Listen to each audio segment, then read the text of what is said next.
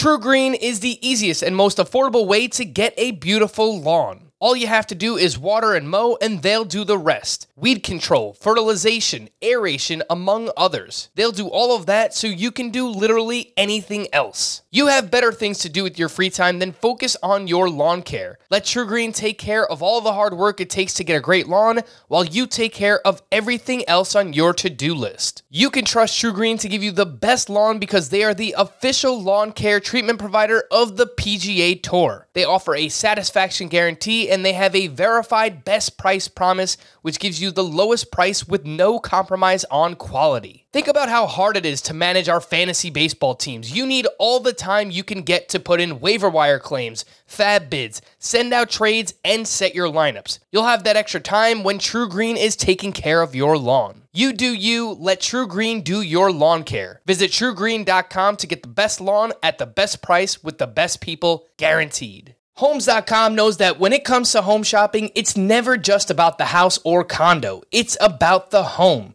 And what makes a home is more than just the house or property, it's the location and neighborhood. Homes.com offers in-depth neighborhood guides with detailed video overviews, comprehensive narratives, and unbiased information from a multitude of sources. You thought we'd go in-depth with player analysis on fantasy baseball today? You haven't seen anything yet. Each listing features comprehensive information about the neighborhood, complete with a video guide. If you have kids, it's also schools, nearby parks, and transportation options. When looking at local schools, they offer test scores, state rankings, and student-to-teacher ratio. They even have an agent directory with the sales history of each agent. That's why Homes.com goes above and beyond to bring home shoppers the in-depth information they need to find the right home. So when it comes to finding a home, not just a house, this is everything you need to know, all in one place. Homes.com. We've done your homework. Welcome to the Fantasy Baseball Today podcast from CBS Sports. And first pitch crushing! Deep left field! This is way back! Walk them off! Got a fantasy question? Email fantasybaseball@cbsi.com. Get ready to win your league. Where fantasy becomes reality. Now here's Frank, Scott, and Chris. Welcome into Fantasy Baseball Today, and welcome to 2024. Hope everybody had a very happy and healthy new year. Today is Tuesday, January 2nd. I am Frank Stanfield. Still no Scott White. None of the Chris's could be found. So instead, I figured I'd start the new year off with a bang. Joining us for the first time is a gentleman who we've cited many times on this podcast. If you're passionate about fantasy baseball and pitching, you probably already know who he is. Welcome to the show, Lance Brozdowski. Thanks so much for hopping on, man. Thanks for having me, man. This is a really cool moment. We were just talking off air about how I used to listen to this podcast and still do, but listen to it intensely. Back in 2016, 2017, it was one of the first fantasy baseball podcasts that I really ever listened to, so it's cool to actually be on it. Dude, you and me are in the same boat. Again, we were talking beforehand. This was the first podcast I listened to when I was back in college. And then the next thing you know, 10 years later, I'm hosting it. So it's still kind of surreal for me at times. So I'm happy we could do this together. And look, I consider you one of the best baseball minds out there. You are the player development analyst at the Marquee Sports Network with the Chicago Cubs. I know that you have a Substack, you have a YouTube channel. So just let everyone know where they can find all of your great work. Yeah. Primarily on Twitter or X or whatever we're calling it now. That's been the biggest following that I've grown, has been on there. Recently started to realize that I needed to push into other mediums. So that's when I've had the YouTube going for a while, but this year I think I'm going to really try to kick it in gear and get some growth there. A lot of the stuff that I post on YouTube is honestly me thinking through things, and I'm just doing it on camera. So I hope it informs people. I know there's a lot of people that watch it and get a lot of value out of it. I started a Substack earlier this year. In 2023, that essentially every morning I wake up and I rip through pictures and what they changed. And again, it's really like a thought process. I abide by that Rick Rubin idea of creating content that you like, that you would want. So I love digging into pictures. I love thinking about pitching.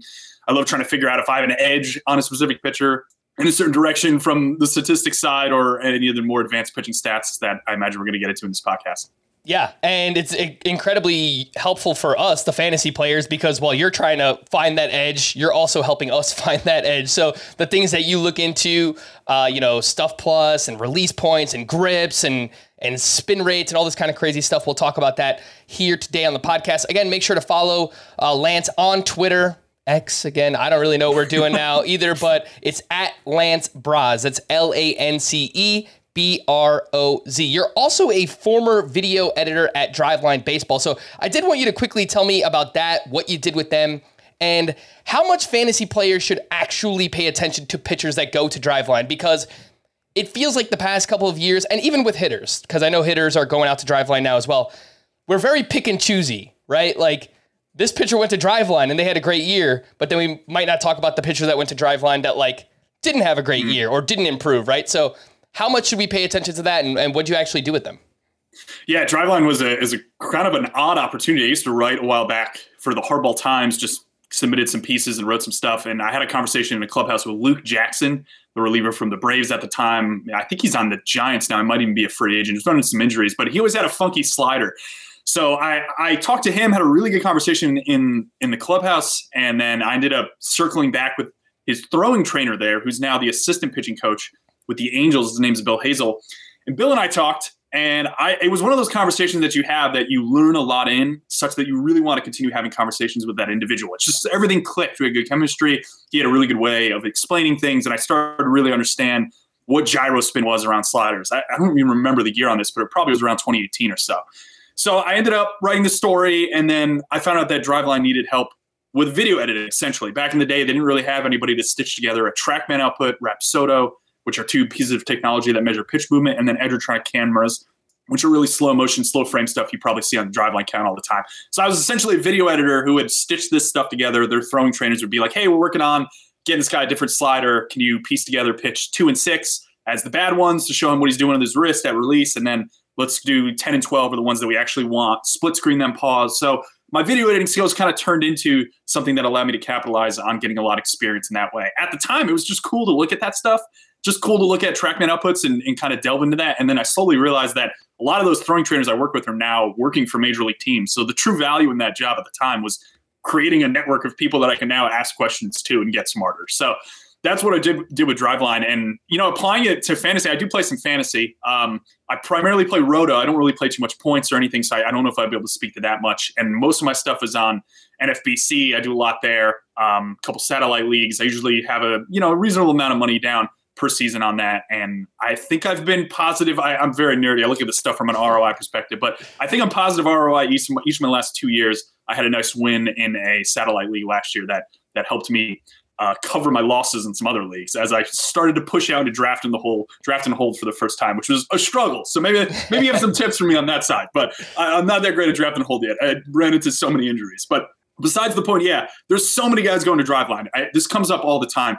I look at it very simply as projections are an average of a range of outcomes, right? I think we often miss that most of the time, where we're looking at, a range. Like, this guy could hit his 70th percentile outcome, he could hit his 30th percentile outcome. But when we look at like a ZiPS projection or any of those projections, we're looking at what we think the average is. And we're not really accounting for that spread of, some guys might have a tighter spread like that. You call those guys like probably high floor pitchers. And the high ceiling guys are really spread out generally because of some injury risk or something along those lines. When I hear a guy goes to Driveline, I basically take that curve and flatten it a little more. I think the range of outcomes just gets bigger, especially skewed towards the positive. Because if projections are going off things that have happened, right, we're trying to predict based off past performance with maybe some underlying indicators and stuff. By gaining information that a guy's going to Driveline, most of the time they're working on velocity. Most of the time they're adding a new pitch or playing around with different options on the pitch side for them to have in their arsenal if they run into issues in the subsequent season. I just think that's not really baked into projections at all, really.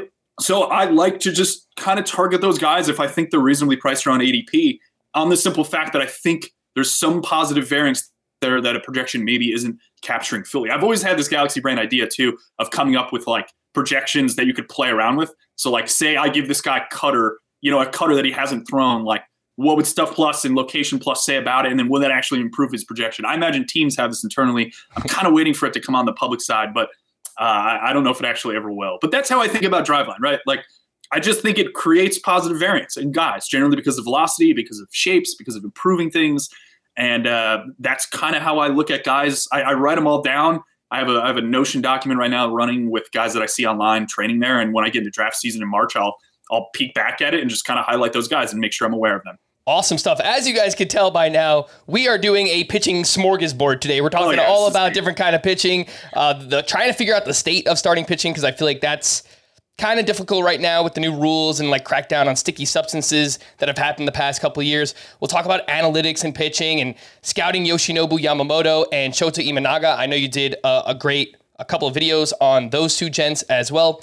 Splitters. Could splitters become the new rage in baseball? And of course, we will wrap up with some Cubs pitchers and some potential sleepers as well. Good to hear that you play fantasy baseball. It's pretty awesome, right? Like, it helps. Right? You're out in the on this podcast. You're out in the NFBC street, so that's really cool to hear. I know you told me a story about how you played in an NL only league with us, with like an expert kind of league. Tell me more about that. This is a quick story. This is funny. So I was actually an accountant. I got an undergraduate degree in accounting from UMass Amherst and worked in the city of Boston in public accounting at one of the big four accounting firms. I hated it. It was the worst thing in the world. I'm sorry if anyone listening is an accountant that works for big four, but I did not understand how anyone could work like 70, 80 hours a week doing that stuff. So anyways, I very quickly realized I needed to pivot very hard. I ended up going to Northwestern for grad school. But I think this was 2017. It was Cody Bellinger's rookie year is all I remember. But anyways, there's a thing called busy season in accounting where everything gets really busy, and generally it's because of fiscal year closes. I'm not going to get into like what that is or anything. But anyways, I think Scott White reached out, or I reached out. I don't remember how it transpired, but he offered to have me in this league, and it was an expert league. So at the time I was like, from building a credibility standpoint, this was really important. So I actually ended up calling out sick from work that day because it's an auction. It's an NL only auction. It takes like 8 hours. Like it's an entire day endeavor. So it was the middle of busy season. And I had to call out of work. I just called out. I was just like, I'm sick. You know what I mean? And throughout that entire day, my manager was calling me for all these questions and like asking me to do stuff. And I just couldn't answer. I had to draft this NL only team. And then I won. So I felt so vindicated. And it's primarily because I got Cody Bellinger, I think right before the reserve round. I saved like $2-3 and he ended up hitting like 39 home runs and it propelled me. But anyways, that's my little story. So I guess if you're trying to make it in the industry, call out of work and do an NL only expert draft. That is amazing. I kind of wish Scott was here so you could rub it in his face, the fact that you won the league, but I'll let him know when he gets back. Let's jump into the state of starting pitching. And Scott and I have kind of talked about this a lot already this offseason. I think we'll continue to try and figure out how to value pitchers and kind of the way things are trending. So ERA and WHIP were both up in 2023. I think that's no surprise compared to 2022, which was like this outlier low in terms of ERA and WHIP. And we saw that, pitching in general was just much better that year, whether it was the dead end ball, it was, they were still kind of cracking down on the sticky substances, but not really. For whatever reason, pitching in 2022 was much better. 2023, we get the new rules. We got shift restrictions, stolen bases, offense is up in, I guess, a more organic way. That's the way the league wants it to be trending at this point. But overall, if you look at like really the past 7 or 8 years, like from a macro perspective, league-wide pitching stats, they haven't changed all that much, but the way that they are distributed has changed. So the elite aces, they're not really separating themselves as much as they have in years past. Again, like 2021, 2022, the aces were like far away and head and shoulders better than like the middle class of starting pitcher. Now it's kind of like been bunched down a little bit together. Scott talks a lot about this glob of starting pitching, where it kind of feels like pitchers are all kind of similar from like the SP 35 to like 75 range. But what would you attribute that to? Like, how do you explain kind of what's happening in pitching right now? Is it just the rules that have changed? Is it a combination of like the sticky substances? What do you attribute that to? Yeah, it's a great question. The rundown you gave me got me spiraling into a bunch of rabbit holes as I was doing prep. And I don't actually know how much I totally prepped for the individual questions you're going to ask, but I have thoughts. So I think it's due to how teams are approaching like the innings that they need to hit. Like there's a certain amount of innings. I don't remember what it is off the top of my head. It's like, it was like 1,800 or something like that. The number could be off. But as a team, you have to cover this many innings.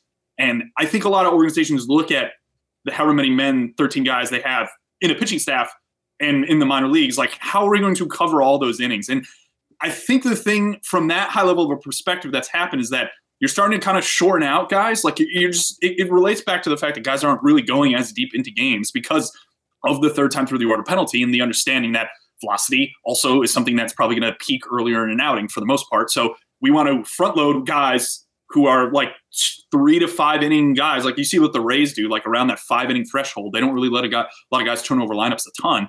And pound velocity and don't throw deep into games. Don't run into those third time through the order penalties. Master a couple pitches, and we will have better outsized results in that big sample of innings that we need to cover.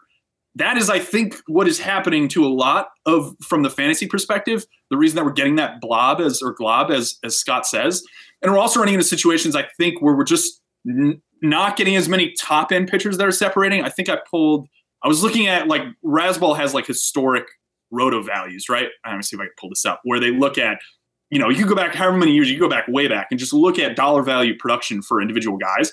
And I think I saw that, so $30 plus pitchers. So this is like ace level pitchers. The last 2 seasons, we've had 3 of them. And then if you go back to 2021, you had 4, 2020, you had 5, 2019, you had 4, 2018, you had 6. So you're looking at like, you're just not, I think what's happening is because we're not getting as many guys going 6 or 7 times through, 6 to 7 innings, you're running into situations where guys are not prepared then to become those kinds of pitchers. So the sample at the top, the guys who are actually accumulating innings and wins and strikeouts, which are 3 of the 5 roto categories for pitchers, that has a huge impact on how much you can actually separate from the pack. And it makes those top end aces more valuable. I was always really resistant to drafting early SP, like starting pitchers. But, I had a 15-team NFBC team last year that at the turn I went, where did I go? I think I went Garrett Cole, Corbin Burns. I passed on Strider, which killed me. I didn't win the league. I think I came in like 4th, but just outside the money. But I've become more willing to understand, based on some of these trends, that these guys who are really strong on the SP side of things, like the Coles and the Burns, et cetera, of the world, like can actually produce that $30 plus value and give you a return. But just to your point, like I just don't think we're getting guys into the situations to put up outsized value, and that's hurting the total pool of pitching. We're also seeing more blowups too. And again, I don't know if that's more to do with the new rules, that there's more of kind of like a snowball effect where, once things kind of start going wrong, we see hit after hit because maybe shift restrictions or this guy steals a base. Okay, one single drives that guy in and things just kind of spiral out of control. So we see that more. Even Spencer Strider, I mean, he's dominant earlier in the year. Yeah. From every perspective we look at, right? The ERA estimators, K- walk rate, just strikeout rate in general. He's like the top pitcher in baseball, but he has an ERA that's near 4. So it's just so weird to see that. Is there anything that you can find, maybe a common theme among the successful pitchers, right? Maybe those ones that are, I guess above the glob, the top 20 or 25. Is there anything that you notice? Maybe it's the guys that have just done it before, right? The guys that we've seen go 6, 7, 8 innings consistently in the past, and we can kind of bank on them to do it again, or whatever it might be, like strikeout rate. That seems like an obvious one, right? Just avoiding balls on play. But is there anything that you've noticed, like a common theme among the pitchers you see are successful? Yeah, I think it's really a spectrum. I think it's a matter of, I will say, like, I think that guys who command really good velocity generally are very good. I think that's kind of, I'd say, a one-line thing that is far less common than I think we believe, right? Like, I think a Spencer Strider, like a Jacob deGrom, who, is at this point, like, is almost not even a fantasy pitcher anymore. You just don't even think about him. But he had the most incredible ability to dot 99 relative to anybody else in baseball. Like, even relative to guys who were throwing 92, 94. Command is still something I think we're trying to understand. I think Saris is doing a really good job on The Athletic of bringing in Location Plus and making that public. We have walk rates. If you go to Driveline or any organization, generally has like a miss distance, which is really cool, which is looking at individual pitch types and where that ball misses. So like I throw a 4-seam fastball at the top of the zone. I think my target is up, like how much inch-wise do I miss on average?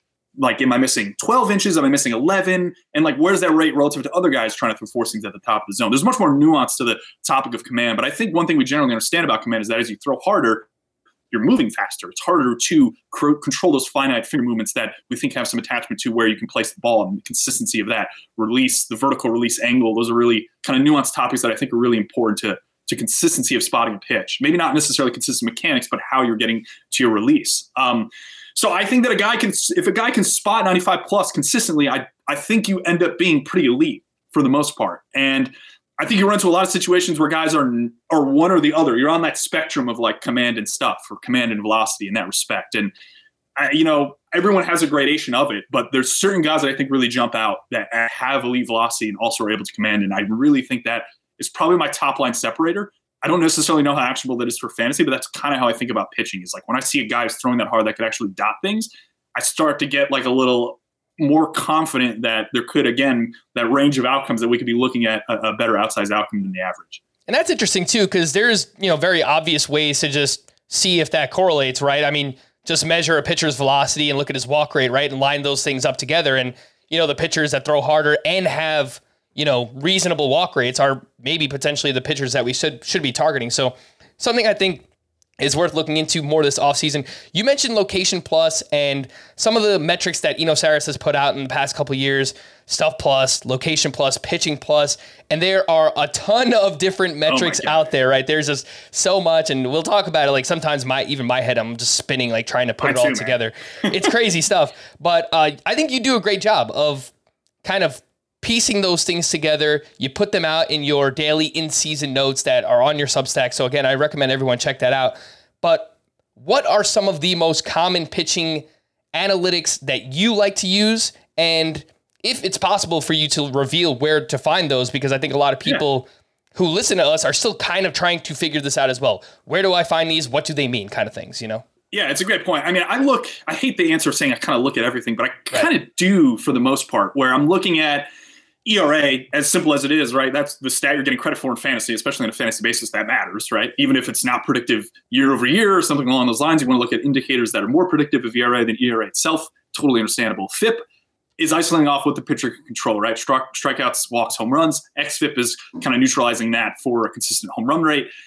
You get into ERA and xERA. xERA is, I believe, from my understanding, is just WOBA ported over to an ERA metric, or xWOBA ported over to an ERA metric. So that's considering like exit velocity, and I'm not considering spray angle, which is something that's a little more nuanced, but it's why a guy like Isaac Paredes on the hitting side can kind of outperform some of his expected metrics so consistently because he pulls the ball a ton.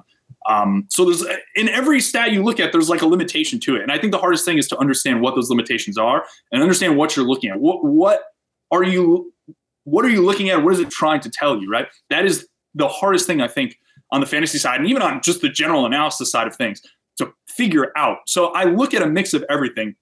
I recently got access to a site called True Media, which I've seen some other football analysts throw out there. It's not, they don't have a consumer product right now. You can access it through some media organizations, and I found the value in it from looking at pitch movement, looking at short form pitch movement, which isn't publicly available in real time, but True Media has it publicly available in real time. The real time pitch movement information on Savant is slightly different. They measure vertical movement slightly differently.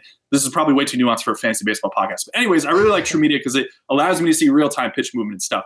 So I like looking at things as granular as that. And then I like kind of zooming back out and looking at a Stuff Plus, which is that combination of velocity, release characteristics, and movement, and relative to how pitchers have performed, what do we think this pitch will do going forward? Is it above average? Is it league average? And then looking at something like Location Plus is simply as optimally as just how often are you putting that pitch in a spot to succeed? You combine those two, I think you get a lot of the way there. I know Eno Saris did kind of a proof, and looking at his stuff and location model, he calls it like PP ERA, I believe is pitching plus ERA. And it's pretty predictive. Like going forward, it's pretty predictive, he thought, at least. And I kind of agree with it too. So for me, a lot of the time, it's trying to find a stat that I think I understand and making sure I know actually what it's outputting. I think I get caught up a lot of the time. No offense to baseball perspectives at all. They do great work. And a lot of their stuff I actually think from a numerical side is more predictive. But they have like DRA and all these other nuanced things. And sometimes I really struggle to understand what's going into that, such that I don't really know what it's telling me. So I tend to stay away from some of those, even if the predictive value, that R squared, is slightly higher. Like I'll take something that's like a little bit lower on the R squared side of things if I could just understand what it's telling me and understand where to look and how to not maybe take that as totally the holy grail of an individual pitching stat. So it's a lot of nuanced things. I like Stuff Plus. I think it stabilizes really quick and gives you an idea of that pitcher's stuff. Location Plus doesn't stabilize as quickly, but it does give you a pretty good proxy for command. Something as simple as like strike amount as walk rate too, I think is like, it gets you like a really good amount of the way there. You look at just a simple like Fangraphs sort of that stuff. Fangraphs is where I'm on a lot to get a lot of this information. I also love Alex Chamberlain's pitch leaderboard.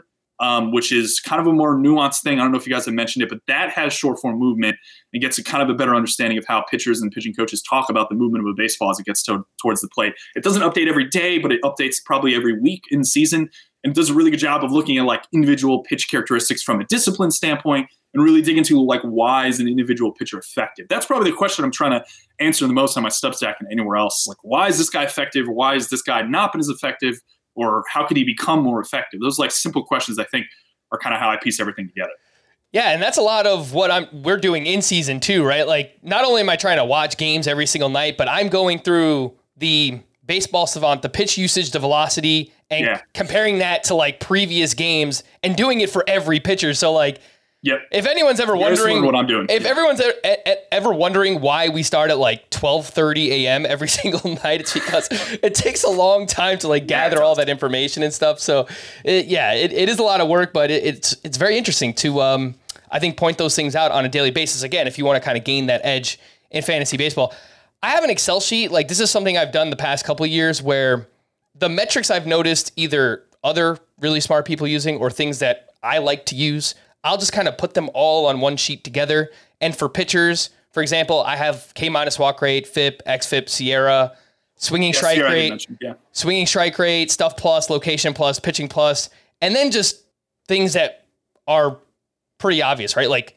innings pitched from the previous season, projected innings pitched by Steamer, and Steamer projection in terms of like a dollar value. So just, I guess, kind of like give it a little fantasy spin as well. So just like having all the data, but also having the fantasy spin. And, you know, I'll tell you if it works. I guess we'll find out if I draft good pitchers this year, right? Like, you know, this is what I'm trying to look at and kind of base my rankings off of that. But as I learn more, I'll let you know how that goes.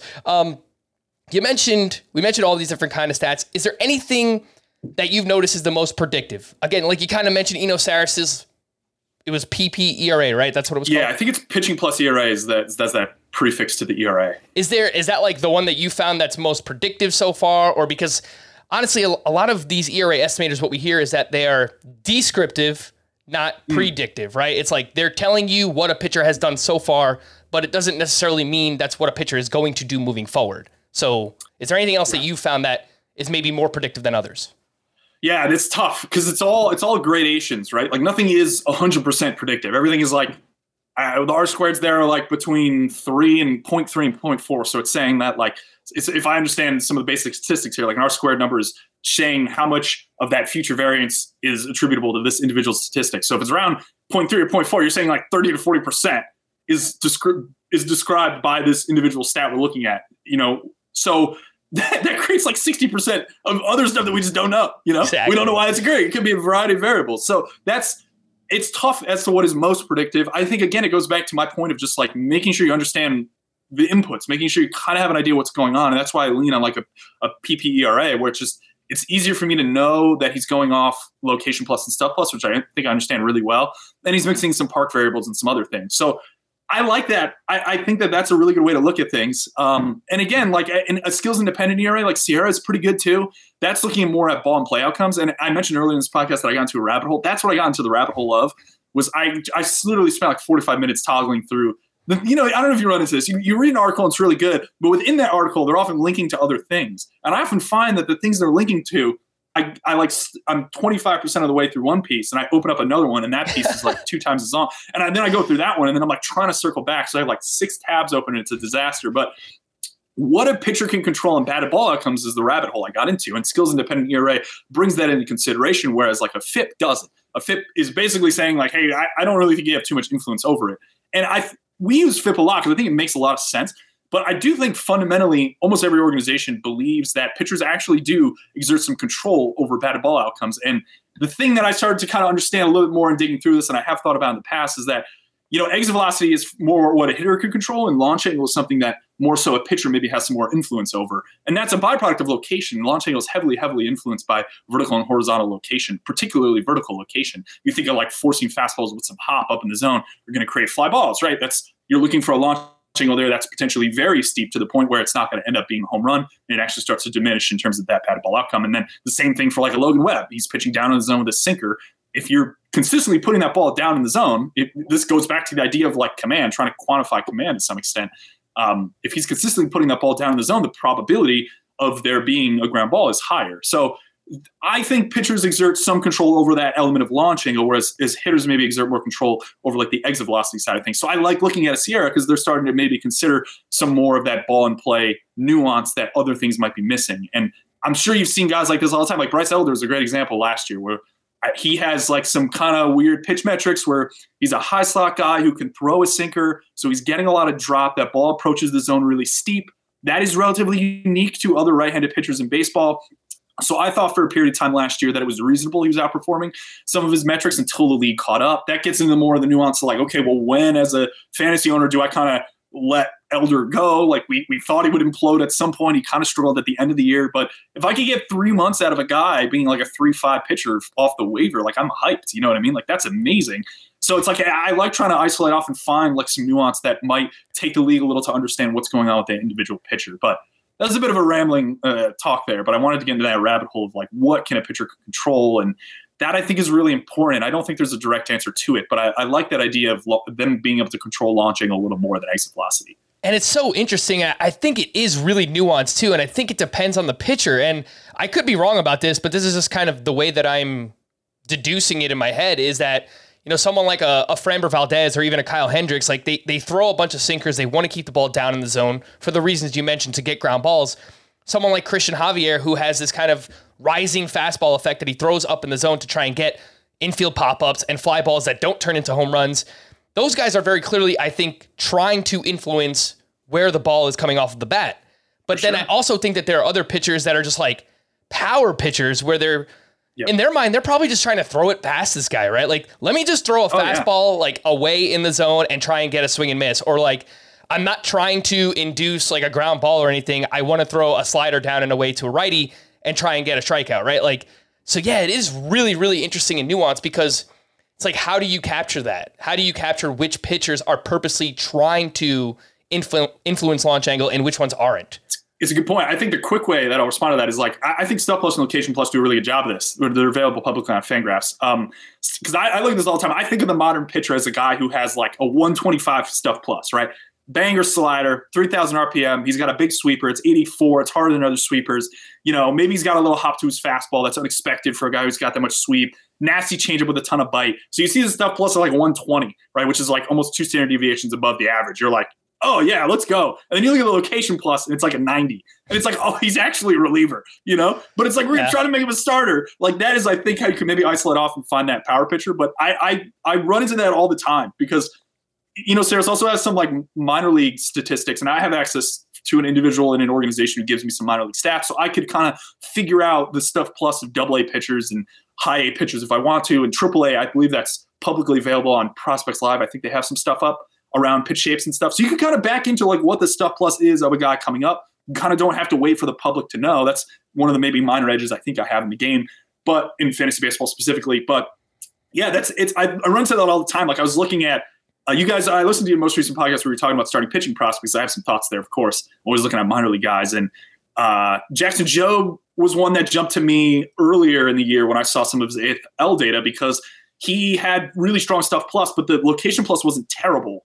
And he had a little more of a sample there, too. I think he had 3 starts where he was on one of the stadiums in the AFL that had TrackMan. Mm-hmm. So he had like a 96 or 97 Location Plus.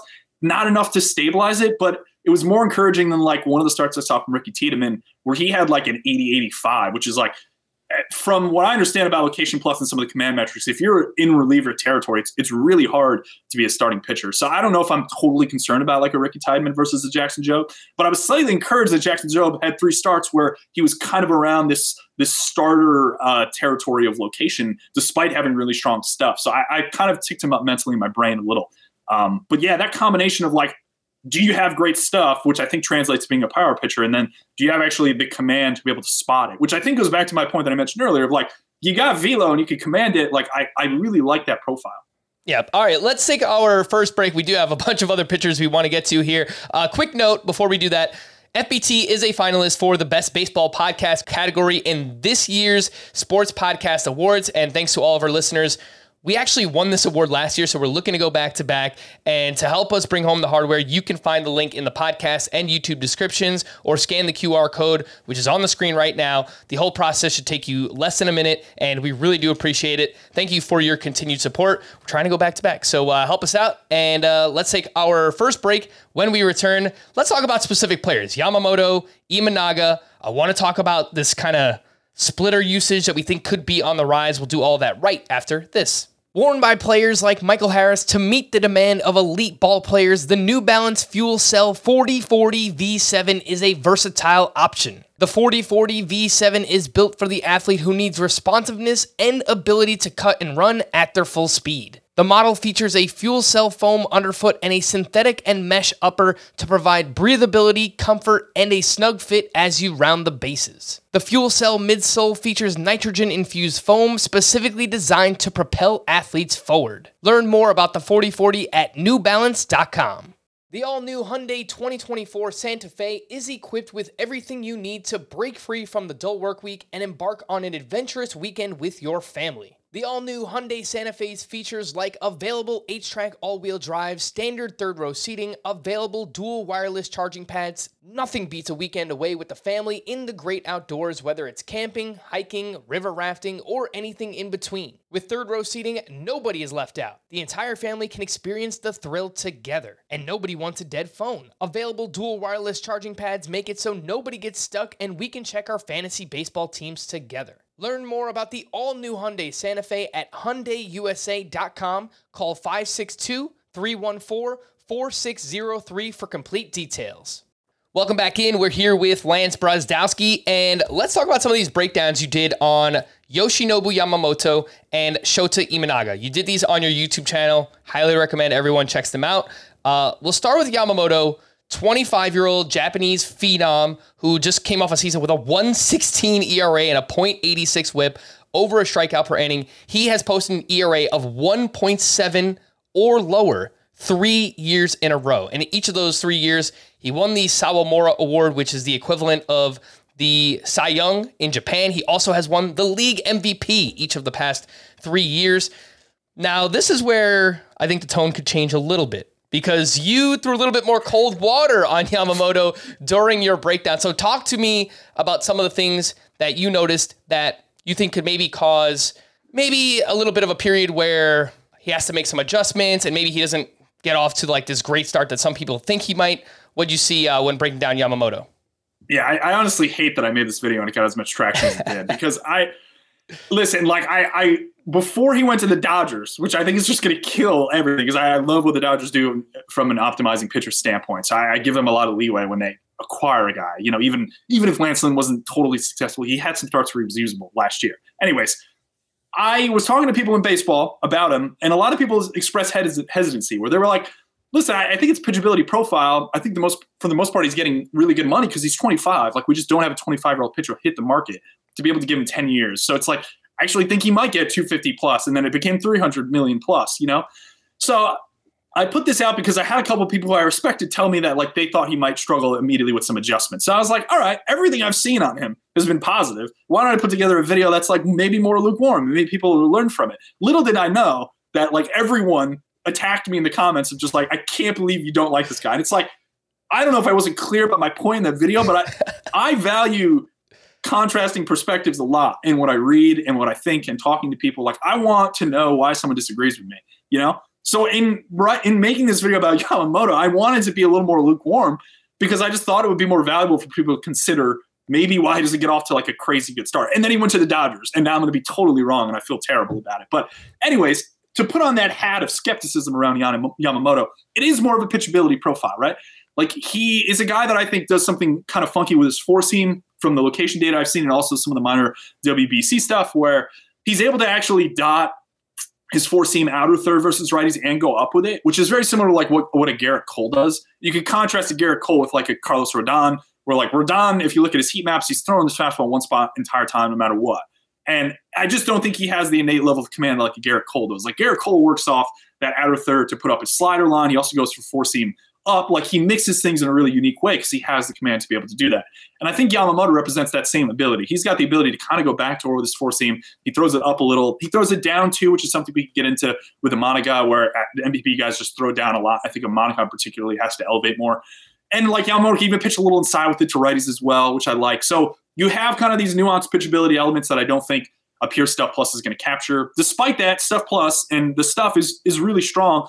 I was slightly concerned that the four seam didn't get a ton of swing and miss in MPB, and everyone was like, I understand. Like, everyone just told me that's because of the contact nature. But I get that that's the contact nature of guys over in MPB, but we've also seen, even if strikeout rates go up in the major leagues, that's primarily driven by more off-speed usage, less four-seam usage. It's not really driven by four-seam getting more swing miss in zone, for example. So that is a great example. Like Kodai Senga is similar. Like, I know he doesn't have the same level of innate command that a Yamamoto does, but Senga's fastball was like, I think rated out a little bit worse, but he had sub like 20% swinging strike rate, where the average is somewhere around 22%. He comes over, and that's his worst pitches repertoire. It dropped to like 18, and slowly you saw throughout the year Senga backed off the four-seam usage and threw everything else. So I'm most curious about the four-seam usage and what the Dodgers do with it, and how much maybe they rely on other pitches in his repertoire, or if they like the idea of him throwing the fastball 47% of the time, somewhere in that window, because they think the pitchability is good enough. So that's the growing pain that I think he could run into, is just like,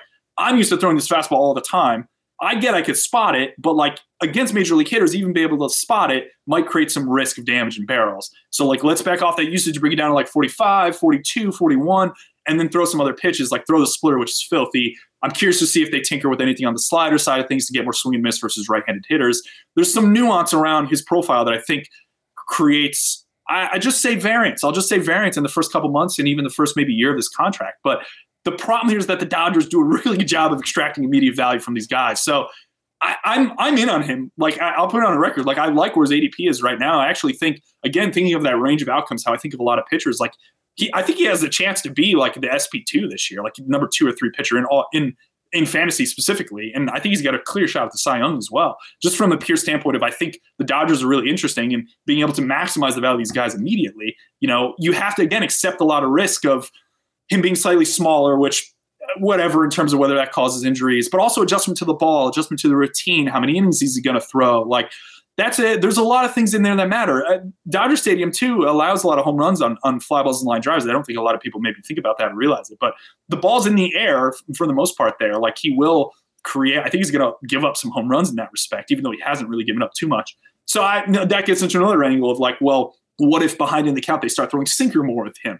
Like, I think his natural arm path leads him to having a little more sinker usage over here. So there's, again, all these like push and pull that I think the Dodgers are going to do a better job of preempting maybe than other orgs would. So I'm eating crow on this one. I think he's good. Like, I just wanted to do something different, and clearly I should not do that. First and foremost, Lance, you haven't made it on YouTube until you get some nasty comments. So you should feel good about that fact because, look, you're gonna ruffle some feathers. I like that aspect. I'm like you. I like to hear differing opinions. I always said, to me, the best content for fantasy is to hear both sides of the argument, to hear people kind of, one person likes this player, one person doesn't like this player. Let's argue about it. And then the listener gets to decide, okay, which person do I agree with more, or which person made more points that I agree with? And that's really what it should be. So I actually appreciate the fact that, you looked at it from that perspective.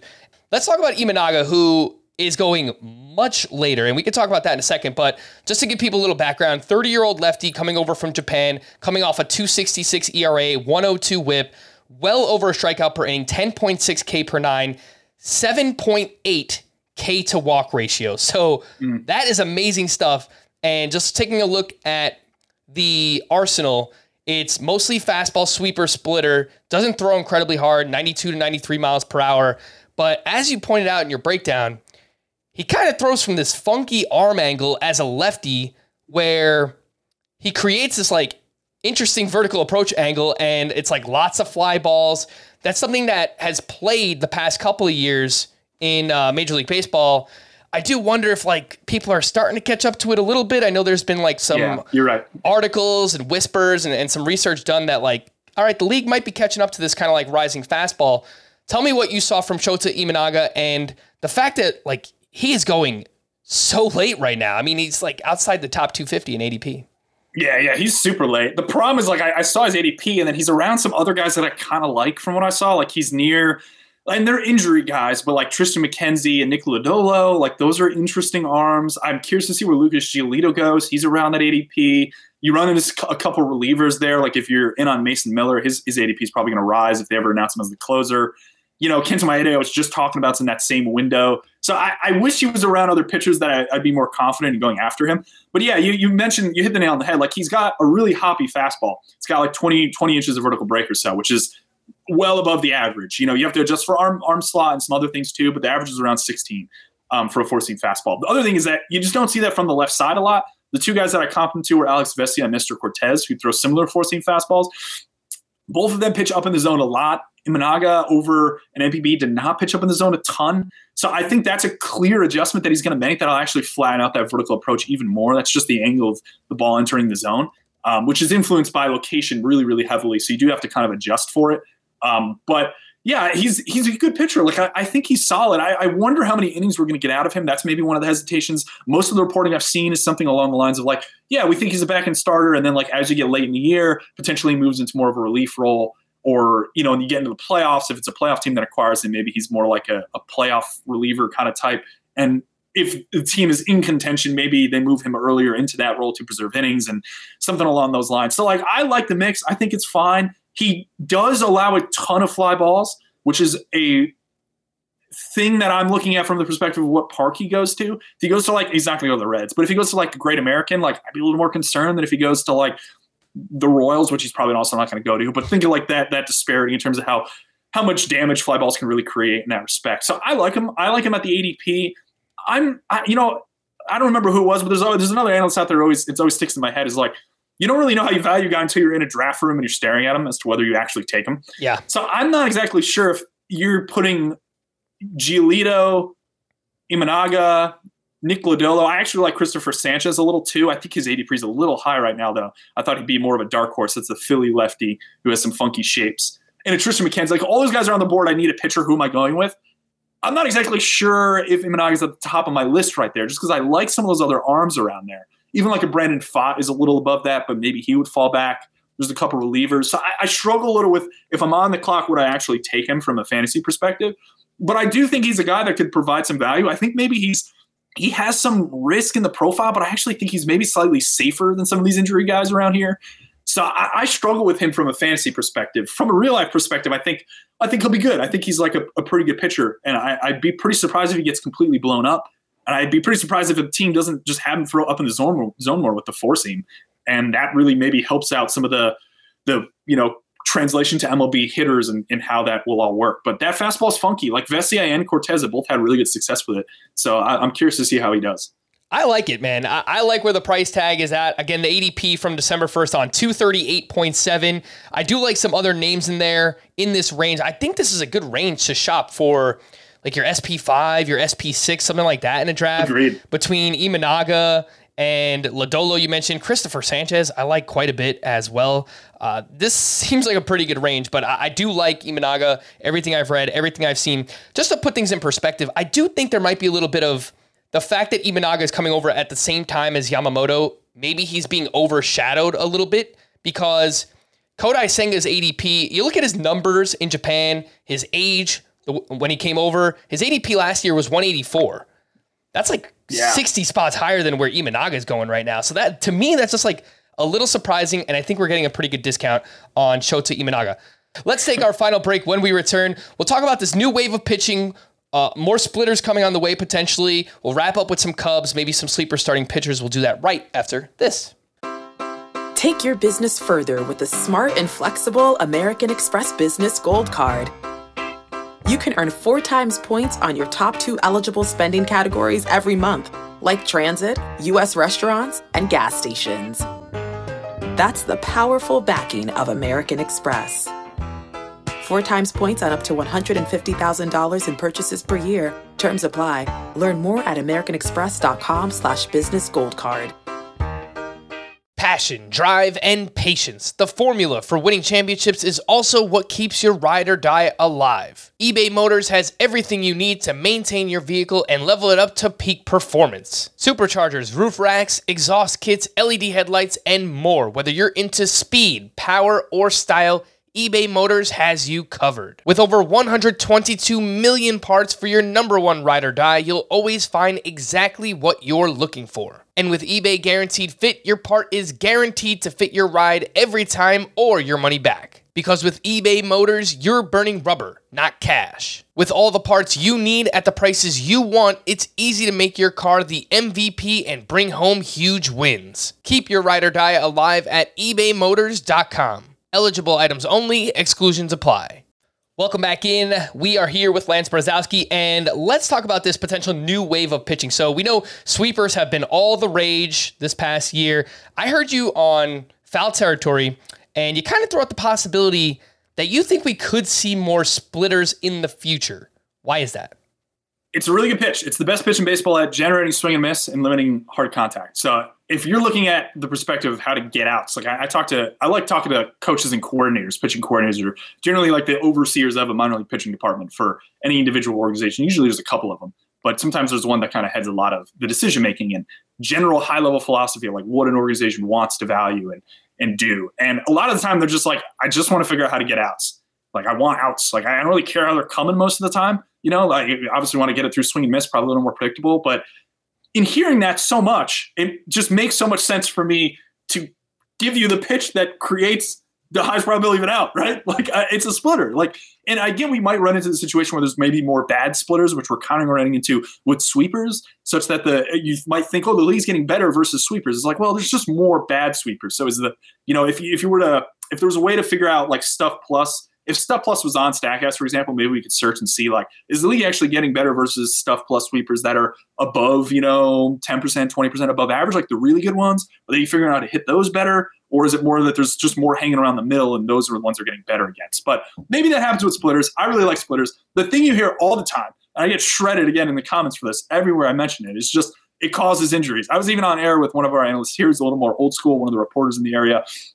And he looked at me on a camera. He's just like, it's just going to cause injuries. And I was like, show me the data, because there's nothing out there on it, right? And now that doesn't mean that it doesn't exist, right? There's a lot of things that I think in baseball where we slowly understand that perhaps it is actually something that matters. And maybe we don't have data to back it up. Maybe it's more anecdotal, but it doesn't mean just because it's anecdotal, it's incorrect. It just means we don't really have the objective evidence to support it.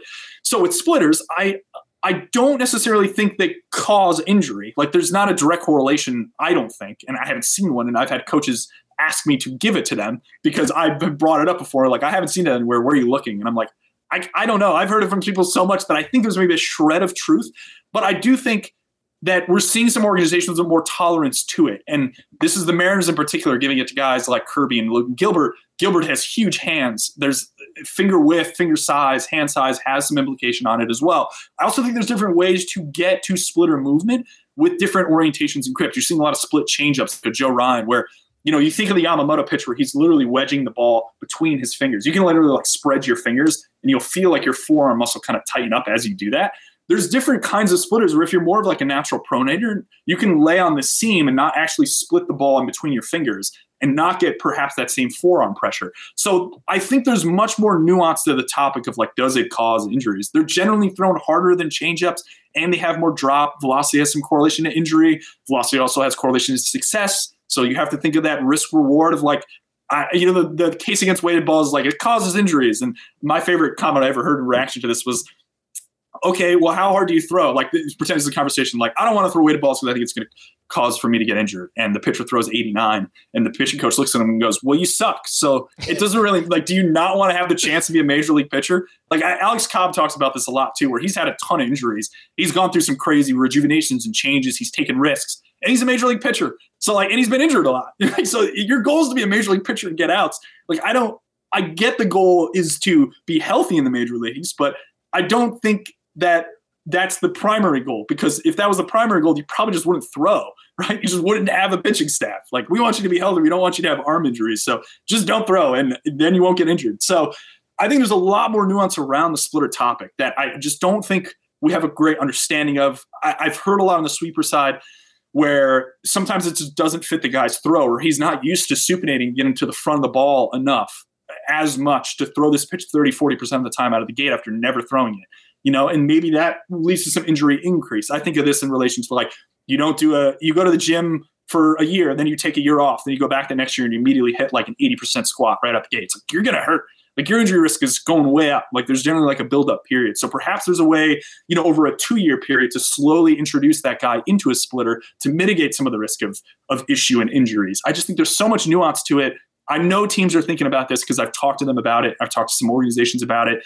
Everyone is kind of on this idea. I'm just curious as to whether we actually get a wave of it, or if it's just, it's going to be the Mariners giving it to 3 or 4 of their starters, and then everyone seeing it works, and then maybe everyone follows suit. It's just it's going to take that one team to like be like, yeah, we had now 4 starters with splitters, and they all learned them in the last 2 years, and none of them got injured yet. So like, do you really think it causes injuries? And then teams are maybe going to introspect and go, man, they have the 3rd best pitching staff in baseball. It's like, maybe we are willing to take that risk as the 27th best pitching staff in baseball, that one of our guys gets injured. Like there's that risk reward we don't think about enough. I think it's just really, I don't want to say it's ignorant, but it's missing the point to just say don't throw the pitch because you could get injured. So that's kind of my rambling thoughts as to why I think it could come to the forefront.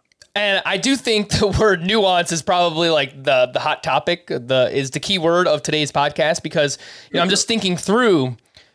Kevin Gausman is like the face of splitter usage, right? And he doesn't even throw like a wedge split. He throws like an offset split. So I don't think he's getting as much like finger pressure as like a Kodai Senga or something. And he's thrown 170. He's thrown 174 plus innings 3 years in a row. But yeah, again, it's like everyone is different. Not everyone is Kevin Gausman. Not everyone has like the same hand size as Kevin Gausman or is used to throwing this pitch as much, right? So again, there is a lot of nuance.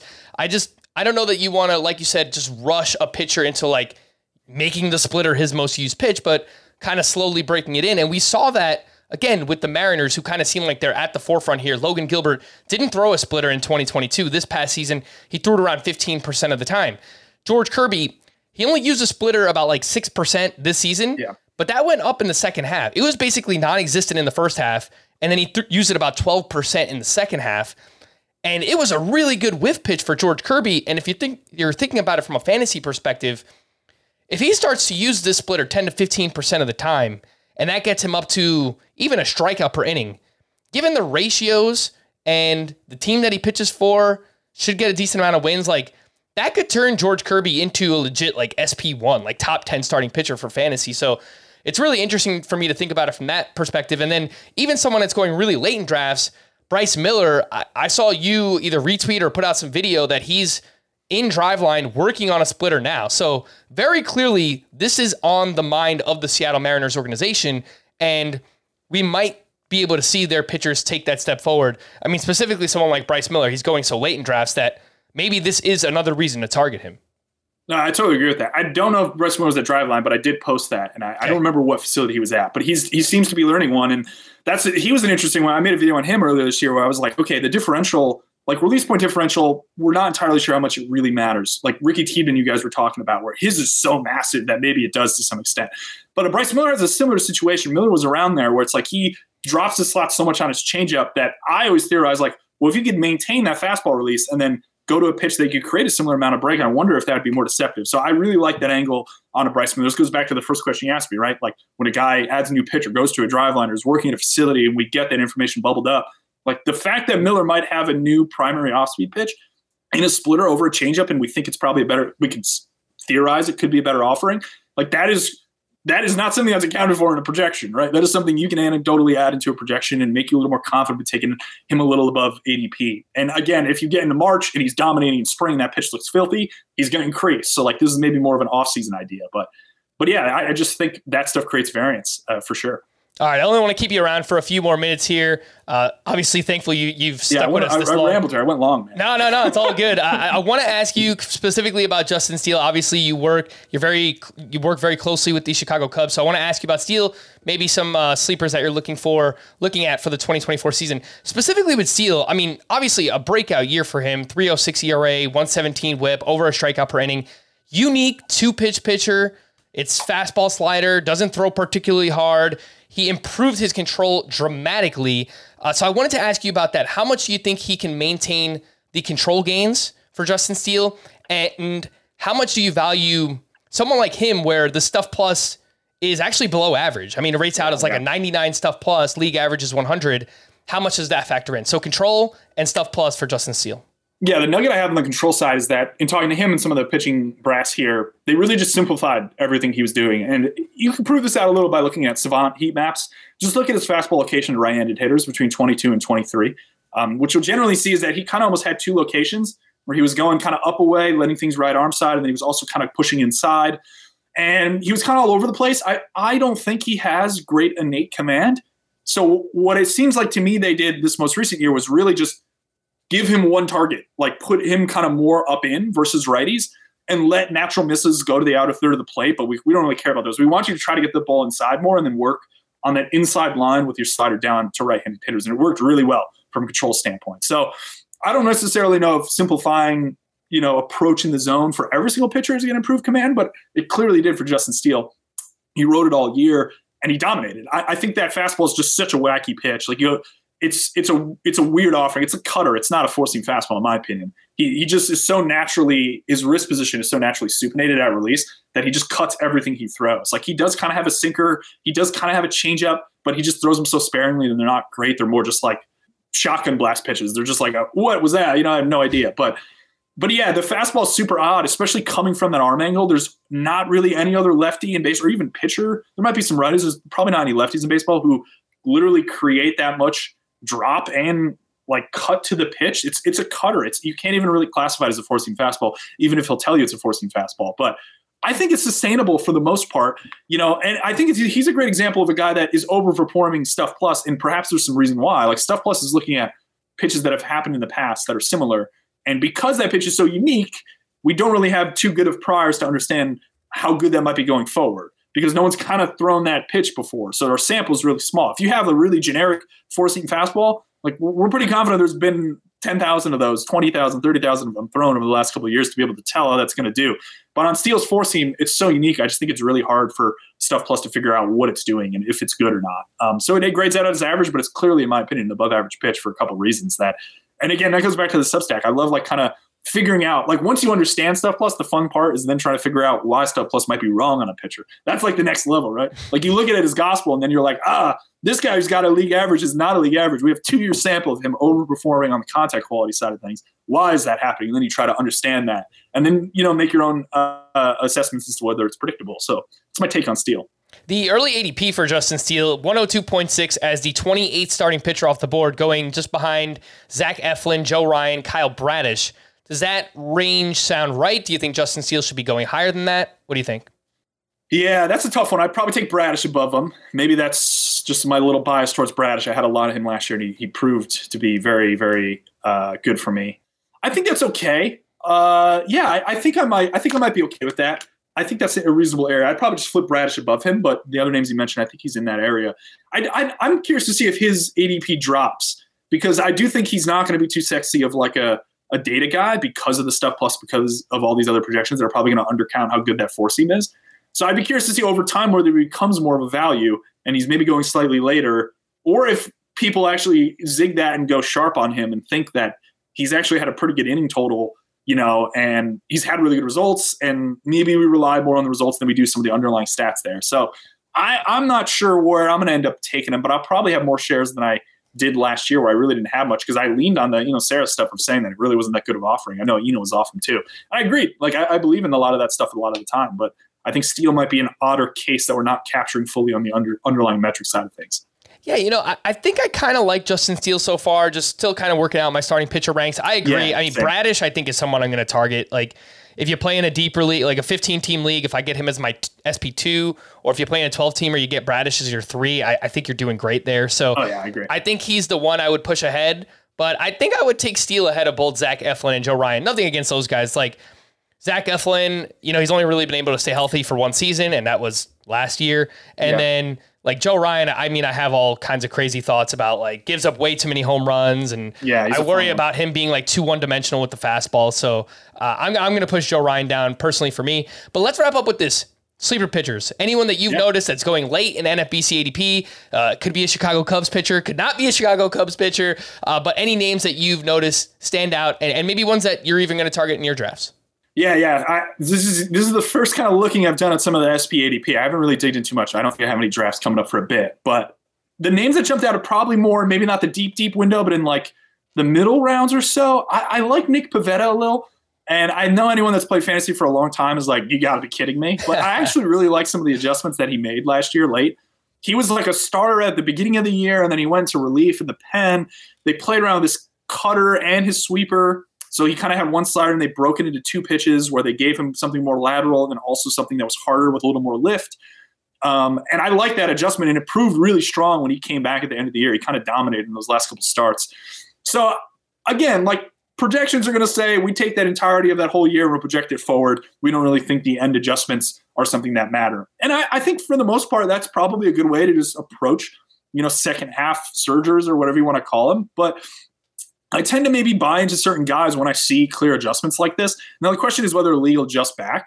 I think they will to some extent. And they kind of backed off his splitter, which is kind of funny. We're just talking about splitters. They backed off his splitter because he was getting killed, actually. I have no idea why. Maybe he was tipping it or something early in the year. But I like him where he is. He dominated. Like, I just think that small sample is really good, and we have reason to back up why it was so good that I kind of like him. He ended up as like an SP, I think he was like SP 30-ish or so last year.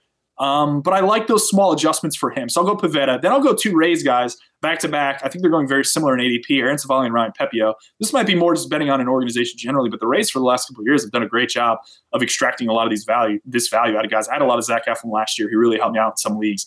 I like him again this year. I'm not sure against Steele. I might actually take Eflin above Steele. That's probably a good debate that I just heard you mention. But, yeah, I like both those guys. Civale, they played around with adding a sweep or 2. They threw more sinker. They kind of diversified his mix a little. I'm curious to see in the offseason if they tweak anything with him. Sometimes in-season adjustments are a little harder to make for a guy switching teams. After the deadline, they got him. Pepio is an interesting one because the Dodgers, I think, kind of unlocked some stuff with him last year. And I think the Rays see that. I think they really like the 4-seam. The changeup's really good. In talking to some people in the Dodgers organization, I know that Pepio is a guy who played around with a sweeper. And this gets into a whole layer of like maybe everyone shouldn't have a sweeper, which is very much the case. And I think Pepio ran into some trouble actually trying to maintain that sweeper, and it messed up some of his mechanics from what I understand. So he's a guy that I'm very curious on the breaking ball maintenance side of things and what the Rays specifically do with him. And I'd actually, if they give him a sweeper, I might actually back off Pepio, which is maybe a super hot take. But I'm curious to see if they maintain kind of what I call like the Dodger slider, which is a little shorter, harder slider, but a lot of guys throw with his fastball shape. So I still like him at the ADP again because I think they extract so much value. And then I'll go super deep, cover my last one quick. Sawyer Gipson-Long is going like 500 overall. He's like, I don't know, SP like 98 or something like that right now. He popped last year. He had 4 starts, 20 innings. This goes back to my point that I mentioned in this podcast. I kind of like what the Tigers are doing on the pitching side. I think he does not have a spot right now. So this feels more like a really, really late draft and hold guy at the moment. And even a guy that's more just you put that eye on him on your waivers and you kind of hold him and see how things transpire in that rotation, especially because they added Maeda. So I'm not exactly sure how many innings he'll throw. I imagine he'll start at AAA, and I'd like to monitor how his shape's look and everything looks. But he's a huge extension guy down the mound. That's a really like kind of basic idea that I think a lot of people understand just how far he releasing the ball down the mound. He's in like a really high percentile. And he doesn't have the best fastball shape, but that extension and how he throws up in the zone allows it to kind of flatten out and work. He's got a nasty slider off it that works really well. I also really like his changeup. He's just got a good mix. He generated a lot of swing and miss on some things too. Generally, when you see kind of outside swing and miss results on a righty, I like to think there's a little deception going on. I think it might be linked back to the extension with him. I like him as a pitching prospect. That's also just, again, kind of my hat tip to what the Tigers are doing, I think. So I like Sawyer Gipson-Long as like a super deep guy. Again, this is going to have to be like super deep 15-team draft and hold right now. Or for me, he's just a guy that I'm going to keep an eye on waivers. I also love the NFBC strategy last year in Fab leagues of making your entire bench starting pitchers out of the draft and then just like taking shots. Because I found, especially in 12-teamers, where I think I'm a little better than 15 right now, I really like I had like Mitch Keller and all these other guys just on my bench on every single one of these 12 teams. And then through like 2 weeks of the season, I tried not to make a ton of moves. And then I figured out if there was anything that maybe subtly changed and tried to predict going forward how good these guys would be.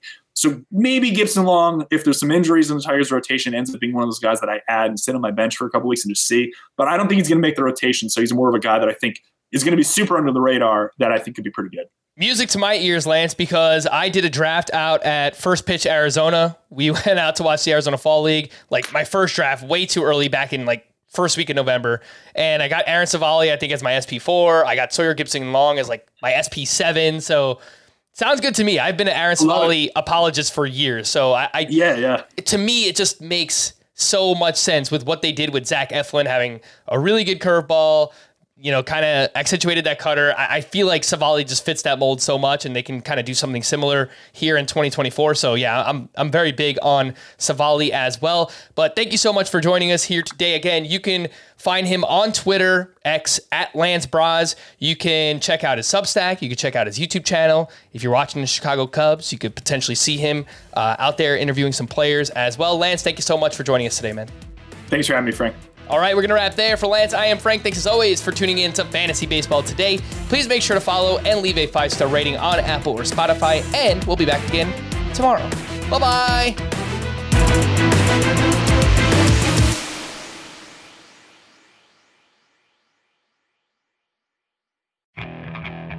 Okay, picture this. It's Friday afternoon when a thought hits you. I can waste another weekend doing the same old whatever, or I can conquer it.